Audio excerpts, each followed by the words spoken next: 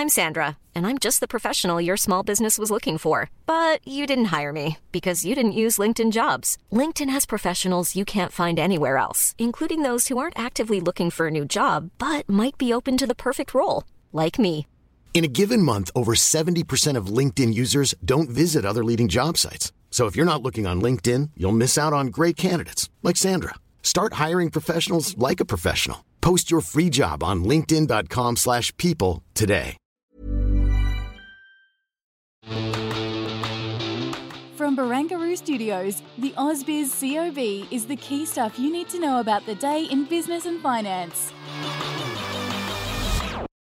Good afternoon, TGIF. This is the COB, all the stuff you need to know in the day in business and markets. My name's Kyle Rotter. I'm with Danny Akuye.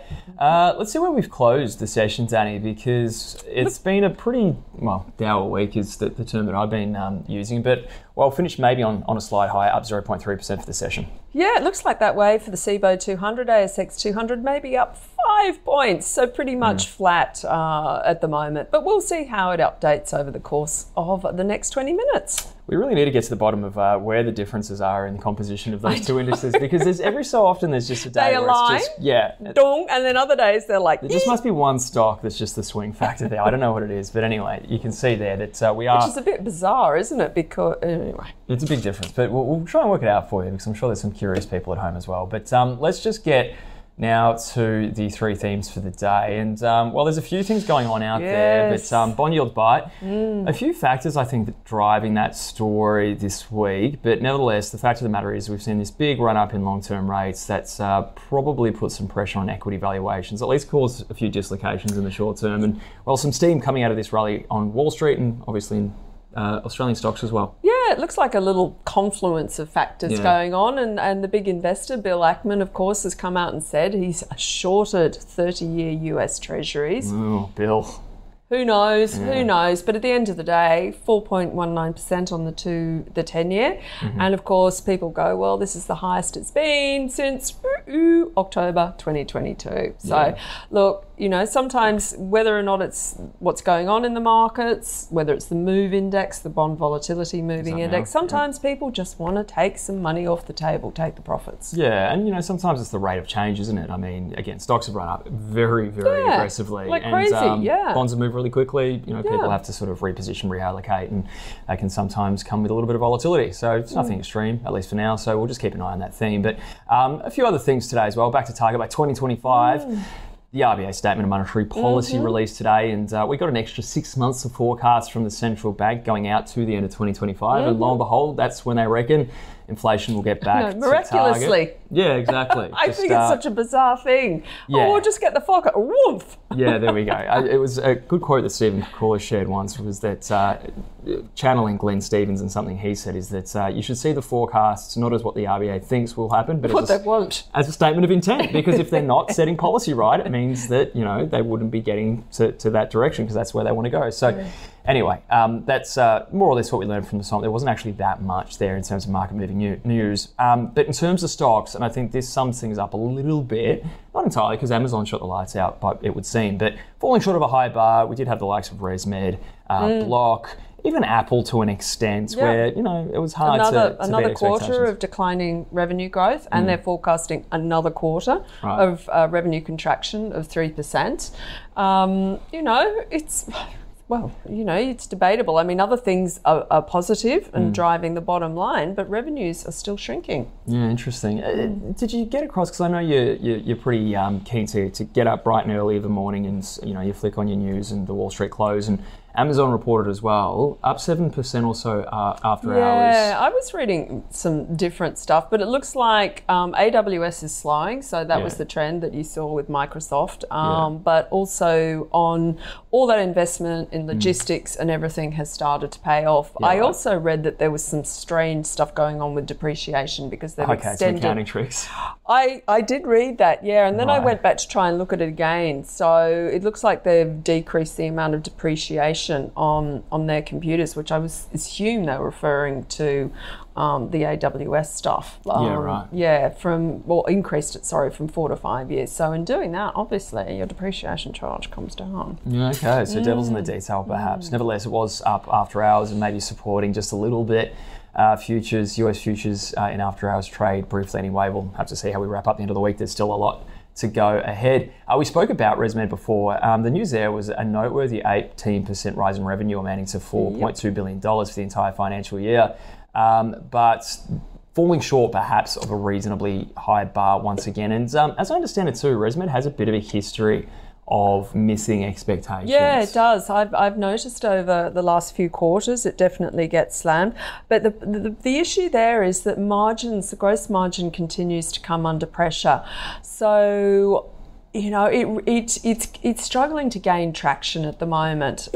Anyway, we've got more details on that because it is stock of the day as well. Yes, of course, and you were chairing that today's episode as well. Also, some big news today: the ACCC rejected ANZ's proposed takeover of Suncorp's banking arm, as one would imagine, more or less on the grounds that it was not satisfied. It would the deal would not substantially reduce competition. It's such a bizarre thing, isn't it, right? Yeah. So you consolidate, and it's not going to reduce competition. Yeah. I mean, it's just like, isn't that the basic law that as soon as you consolidate industries, you have less players, then you have less competition? That would be the axiom, I suppose. Apparently ANZ is intending to contest the decision. Yeah, of course they are. And we'll continue to prepare for the integration of both businesses there. And interesting too, I know we spoke about it yesterday, Paul Brennan just obviously, talking typically about the economic scene, but he's obviously a big player in Suncorp, and just the fact that they've got to report earnings in a couple of weeks too. So it's a very busy time for the bank to try and, doesn't necessarily know whether it'll, be the business as it is right now in a few weeks or something very, very different. So it's going to be hard to provide guidance there perhaps for Suncorp just in the short term. So a bit of uncertainty for investors. But Danny, stock of the day, it was ResMed. It was indeed, yes. And I had Luke Winchester and Claude Walker on from A Rich Life. And they shared their thoughts on ResMed.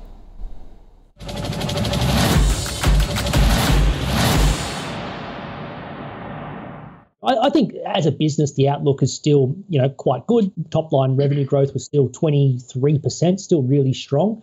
But the market reaction to me is actually quite rational. And I think it's worth people who own ResMed just taking a look at that gross margin and thinking to themselves, can this get back to the 56, 57%? Because even that 1 to 2% percentage points, is quite a big hit to the bottom line with a revenue base like ResMed's.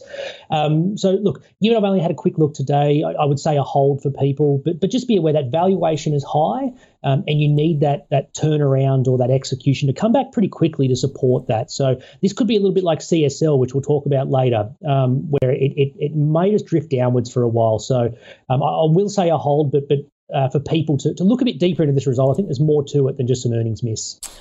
Blue chip, slightly defensive, long-term growth at a reasonable price thesis still probably does hold here. So it's not something you need to be selling.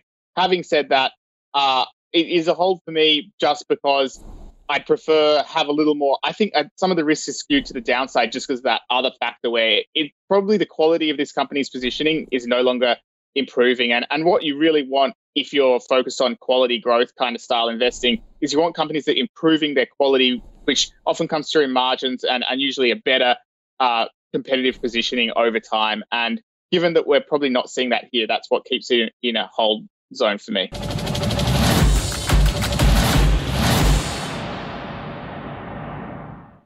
So a couple of holds there. A couple of holds, absolutely. Okay, Yep. Well there you go. That's the call there on ResMed. But let's get to our guest for the episode now, and I'm glad to say to wrap up the week for us, George Boboris from K2 Asset Management is standing by. George, great to see you. I hope you've had a wonderful week.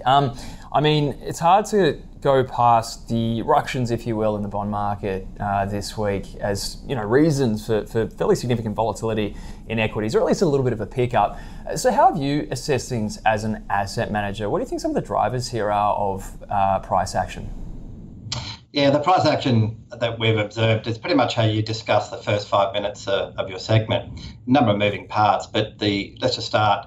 The steepness of the yield curve is so severe for 210s, 230s in the US that was a high predictor, all things being equal, of an aggressive hard landing in North America. However, the data for 8 weeks, and I think we've been consistent in that the data increasingly over 8 weeks has reaffirmed that the high probability of the soft landing will eventuate, which has been engineered by the Fed, which in itself is impressive, and earnings are reflecting that, etc. But the steepness was still there, it was quite extreme, pointing towards that hard landing, which is at odds to future earnings expectations and credit conditions, again, because of the tight labour market. So here we are. Call whatever reason you want, and you've highlighted a few. I think you mentioned the MOVE index, the volatility of the implied yield of the curve in the US, and that's at odds with the VIX index. But let's just point towards the Fitch, shot above the bow. Please be cognizant of your spending going forward relative to your obligations. And that was enough for the sell-off in the long bond yields, or the steepness to be reversed. And that is the same thing as saying we're going for the soft landing in a different way. And therefore, again, I think you mentioned, Kyle, that will be a headwind for equity valuations, all things being equal. They are, as you adjust to it in the next few weeks. But the thing to reinforce is soft landing is probable. Therefore, soft landing equals higher cash rates in the US, Europe, UK, and Australia for longer. Pricing in a rate cut drives a good equity valuation, but don't expect the rate cuts to come anytime soon. They've got to do a bit more demand destruction. Inflation is tamed, keeping inflation index around the same in the US, sees things fall towards the band by next year. So it's all working its way, and it's just a bit of a readjustment, a recalibration there. So that's how we look at it. So cautiously optimistic, as we have been through this rally since October of last year, because there's more predictability. Soft landing, again, equals higher cash rates for longer. And again, the yield curve reversing that extreme steepness suggests that it's now going to be more predictive of that soft landing, more in line with the equity market. But it's all uneven, remember. Yeah, George, look, the US, obviously, the current administration is spending a lot of money. And that's, Fitch is pointed that out, etc. The budget deficit, Inflation Reduction Act. If we compare that back home to Australia, we don't have such a large fiscal spending program here. Yes, there are some issues around the minimum wage rises that come through, the changes in the labour rates, etc. that they've just announced. But that statement of monetary policy from the RBA that we saw, 0.9% GDP growth for this year, signs that, the consumer's under pressure. I know that we're comparing ourselves to the US about this sort of soft landing, no landing thing, but I was speaking to a lender to SMEs, and he was saying they are really struggling at the moment. So do you think our employment numbers are masking what is actually an erosion going on at the moment in terms of the Australian economy? Yeah, blimey, how long's a piece of string? The unevenness to the Australian economy is a bit more amplified versus, say, North America. That's first and foremost. Quickly going through some of the questions.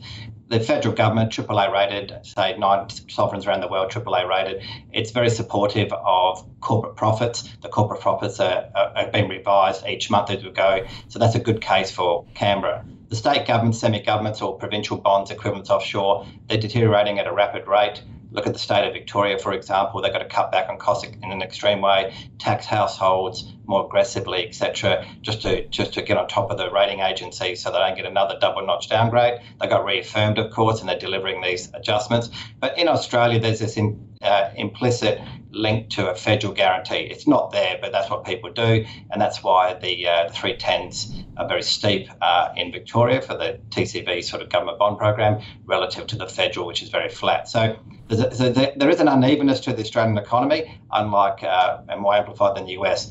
The other side to look at very quickly is that the labour market is broadly tight and there is no productivity gains. You can't have that discussion in the broad media, but as fund managers, we have the discussion there's no productivity gains for multi-decades in this Australian economy, and what's going on is not conducive to it, but nevertheless, you've got to prosecute that case that it adds to efficiencies. Look at the consumer sentiment in Australia. Is at recessionary levels. Consumer sentiment in North America are not at, they're low and lower than where they've been, but they're not at recessionary levels. But these ones are very amplified. So household consumer sentiment, recessionary levels. Business sentiment in Australia, depressed levels. Business conditions are not depressed in aggregate, and household savings ratios in aggregate, yes, it masks the unevenness of it, are holding up. But a third of households are clearly going to go into a stress situation as we keep hearing about the mortgage cliff between sometime now and at a year, sometime mid next year. And that's why going back to the RBA, keeping it at 4.1% and holding it higher for longer reinforces the soft landing outlook. It's not perfect, but it's not a recession. You can argue a per capita recession. But in there's enough aggregate earnings to go into your portfolios to reaffirm as the demand destruction continues. So again, higher for longer, soft landing in Australia, and the wealth effect for some households worsens, all things being equal. But then, having said all of that, you wouldn't what I've just said in the last 2 minutes, you wouldn't touch consumer discretionary, but JB Hi-Fi will find a way to extract good value for shareholders within that. So you can still find gems within something that's quite distressed with unevenness in there. So I've said a lot again, but again, it reaffirms that we've always been for the soft landing narrative, and that's more predictive. If it's more predictive where we were, you should price earnings a bit more comfort 1 year forward in credit conditions, and therefore that soft landing equals that just high discount rates. We've got higher headwinds with our equity valuations relative to where we were before the rate rises, and just get comfortable about that messaging and that story. Just turning to the upcoming reporting period domestically, and of course we've had a sort of a trickle of results coming through already, but really picks up in the next few weeks. We talk about valuations and sort of companies maybe in the States having trouble meeting the high bar set, especially in the tech sector. I did notice though that multiples, at least trailing price to earnings in the ASX 200, is actually below 10-year averages or so, which would be sort of suggestive of a market that's, discounting perhaps weaker growth going forward. So, where are we set up going into this reporting period locally? Do we face maybe the reverse situation that, already maybe a lot of bad news is priced in or a lot of pessimism? So, perhaps we can hope for some upside here. What's your view? Yeah, a good question. The relativity of earnings in Australia relative to the US is a bit more depressed. Again, linking to the sentiment indicators in Australia relative to the sentiment indicators in the US. Yes, one of the sentiment indicators for someone out there is equity indice prices. One of 10 inputs is because it's the leading indicator. So taking that as noted. But the equity market here is really going to be influenced by the net interest margins of the big four banks. They're decreasing at a decreasing rate, which is good. Obviously, one's trying to merge to assess that narrative. It's a bit oligopolistic, but the financials are holding up, and the resource sector. Just look at costs with the resource sector, given they're such an aggregate contributor to the earnings profile. And then there's a small part of the Australian equity bourse that's small or mid cap, so small in market cap relative to the major top 50. But that's the sensitivity to the economy. It's been travelling at depressed valuations for some time, and we can see the soft landing should be beneficial to them in a relative sense going into this reporting period. Again, in North America, yes, it's the narrowest rally for 30 years, and there's been good, robust capex in cloud over the past 4 or 5 years and AI, and that's quite robust, and you can't translate over in Australia. But generally, it's all about, no one's going to get too much guidance in Australia, but lower bar to beat in Australia with earnings period. Again, reinforcing business and household sentiment, consumer sentiment is much lower here relative to the US. But I think they'll steer through it. Again, soft landing, the demand destruction going through the economy, it's there, but there's some pricing power, for example, with Coles and Woolies, and there's some, as the ACCC reinforced today, there's some potential pricing power with Suncorp and ANZ as an example. But generally, yes, we're more depressed going into earnings relative to the US, and therefore we may surprise by meeting expectations or slightly holding up. Fantastic, George. Well, that is certainly a lovely thought to leave on this Friday afternoon into the run-up to the weekend. Thank you so much for taking time out to join AusBiz this afternoon. Good to be with you. Cheerio. George Barboris here from K2 Asset Management, sharing, obviously a bit of a top-down view there, which is, fantastic on a week like this, of course. Let's get to the leaders and laggards now, shall we? Starting off with the leaders. And what do we got here? Domino's. Domino's is back about $50 a share. Maybe starting to bottom out there a little bit, perhaps. Bit of bottom fishing, maybe. Yeah, Treasury Wine up, Tabcorp higher, NRW. Looks like bottom fishing to me, but hey, what would I know? No. Your guess is as good as mine, and in fact, it's even better. Laggards now. Let's have a look at what we've got going there. Mesoblast. Smoked. I'm sorry if you own it, but it's smoked. It was. It didn't get FDA approval from a drug that I'm not going to even attempt to try and say without it in front of me. But really disappointing there, obviously, and I guess it's sort of caveat emptor when you're talking about some of these names. They can move pretty hard on these sorts of news to the upside and to the downside. So, unfortunately for Mesoblast, the company and its shareholders, a pretty difficult day there, down 56%. Otherwise, it's going through the list there. No, I don't know anything. I just checked EML, nothing announced there, but they've also had major headwinds over in Ireland. So yeah, and some commodity names did struggle today. I think gold may have even struggled a little bit too. Those bond yields are going in the wrong direction. Yeah, US dollars up just a tad as well. Yep. So some headwinds there, just very short term. Let's get to the leaders and laggards at the smaller end of the market. There it is, City Chic. Tell us about it. Yeah, so it's really interesting because Michael Frazis was talking about this on Tuesday. So anybody that listened to Michael, and he said they just need to keep on cleaning up their balance sheet and getting rid of some of their inventories, and lo and behold, they've divested its Evans business and EMEA inventory via an asset sale. And so of course the market has greeted that with open arms because they've been suffering. They've got big revenues, but they've got this inventory to clear. So they're going to receive £8 million for that, and I think net consideration about £6.4 million or $12 million. So and what are they doing? They will look to shore up their balance sheet. So very positive. Yeah, okay. So there you go, 27% higher, and maybe again another stock that's reaching an inflection point, or I suppose for shareholders. So bombed out. I mean, it was down. It must be down 95% plus. Yeah, indeed. There you go. The bottom end of the market there for the small caps. Nothing actually profound there in the context of things. You expect these sorts of moves when you're a small cap investor. So Pantoro, I'm not too sure what it does, but the biggest laggard of the day there, down more than 10% on the session.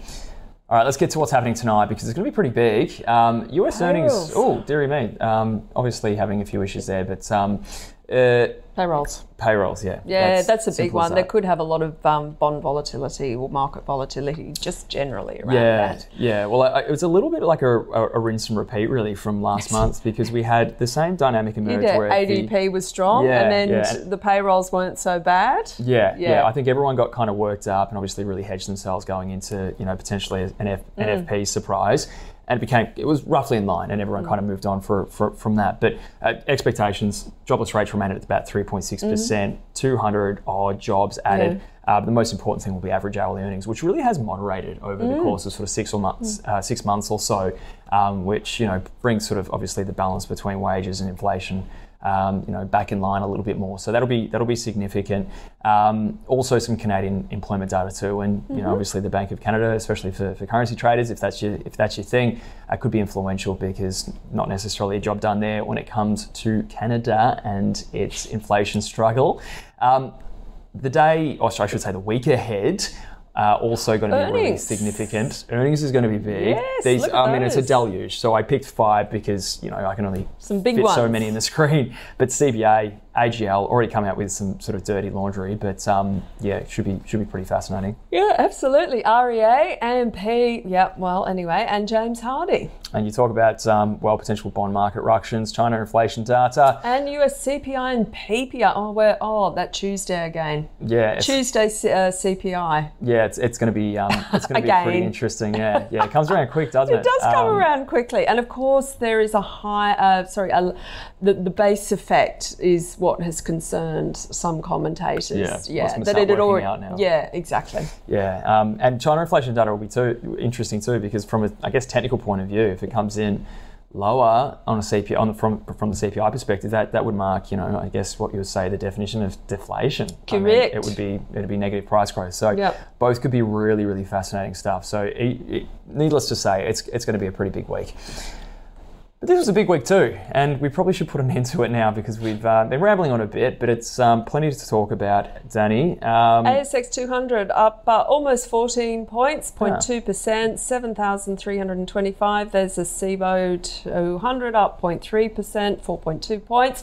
So we managed a green on screen end to the week, which I would say is a Friday type of moment. Yeah, you're a glass half full type of person. We're a little bit lower for the week, of course, but anyway, it was actually not such a big drawdown when all things are said and done, despite some pretty negative days. But nevertheless, if you've got a bit of time in your weekend, you can catch up on everything that we did this week on our website and app. Otherwise, do have a lovely weekend, and we'll see you Monday morning. Bye.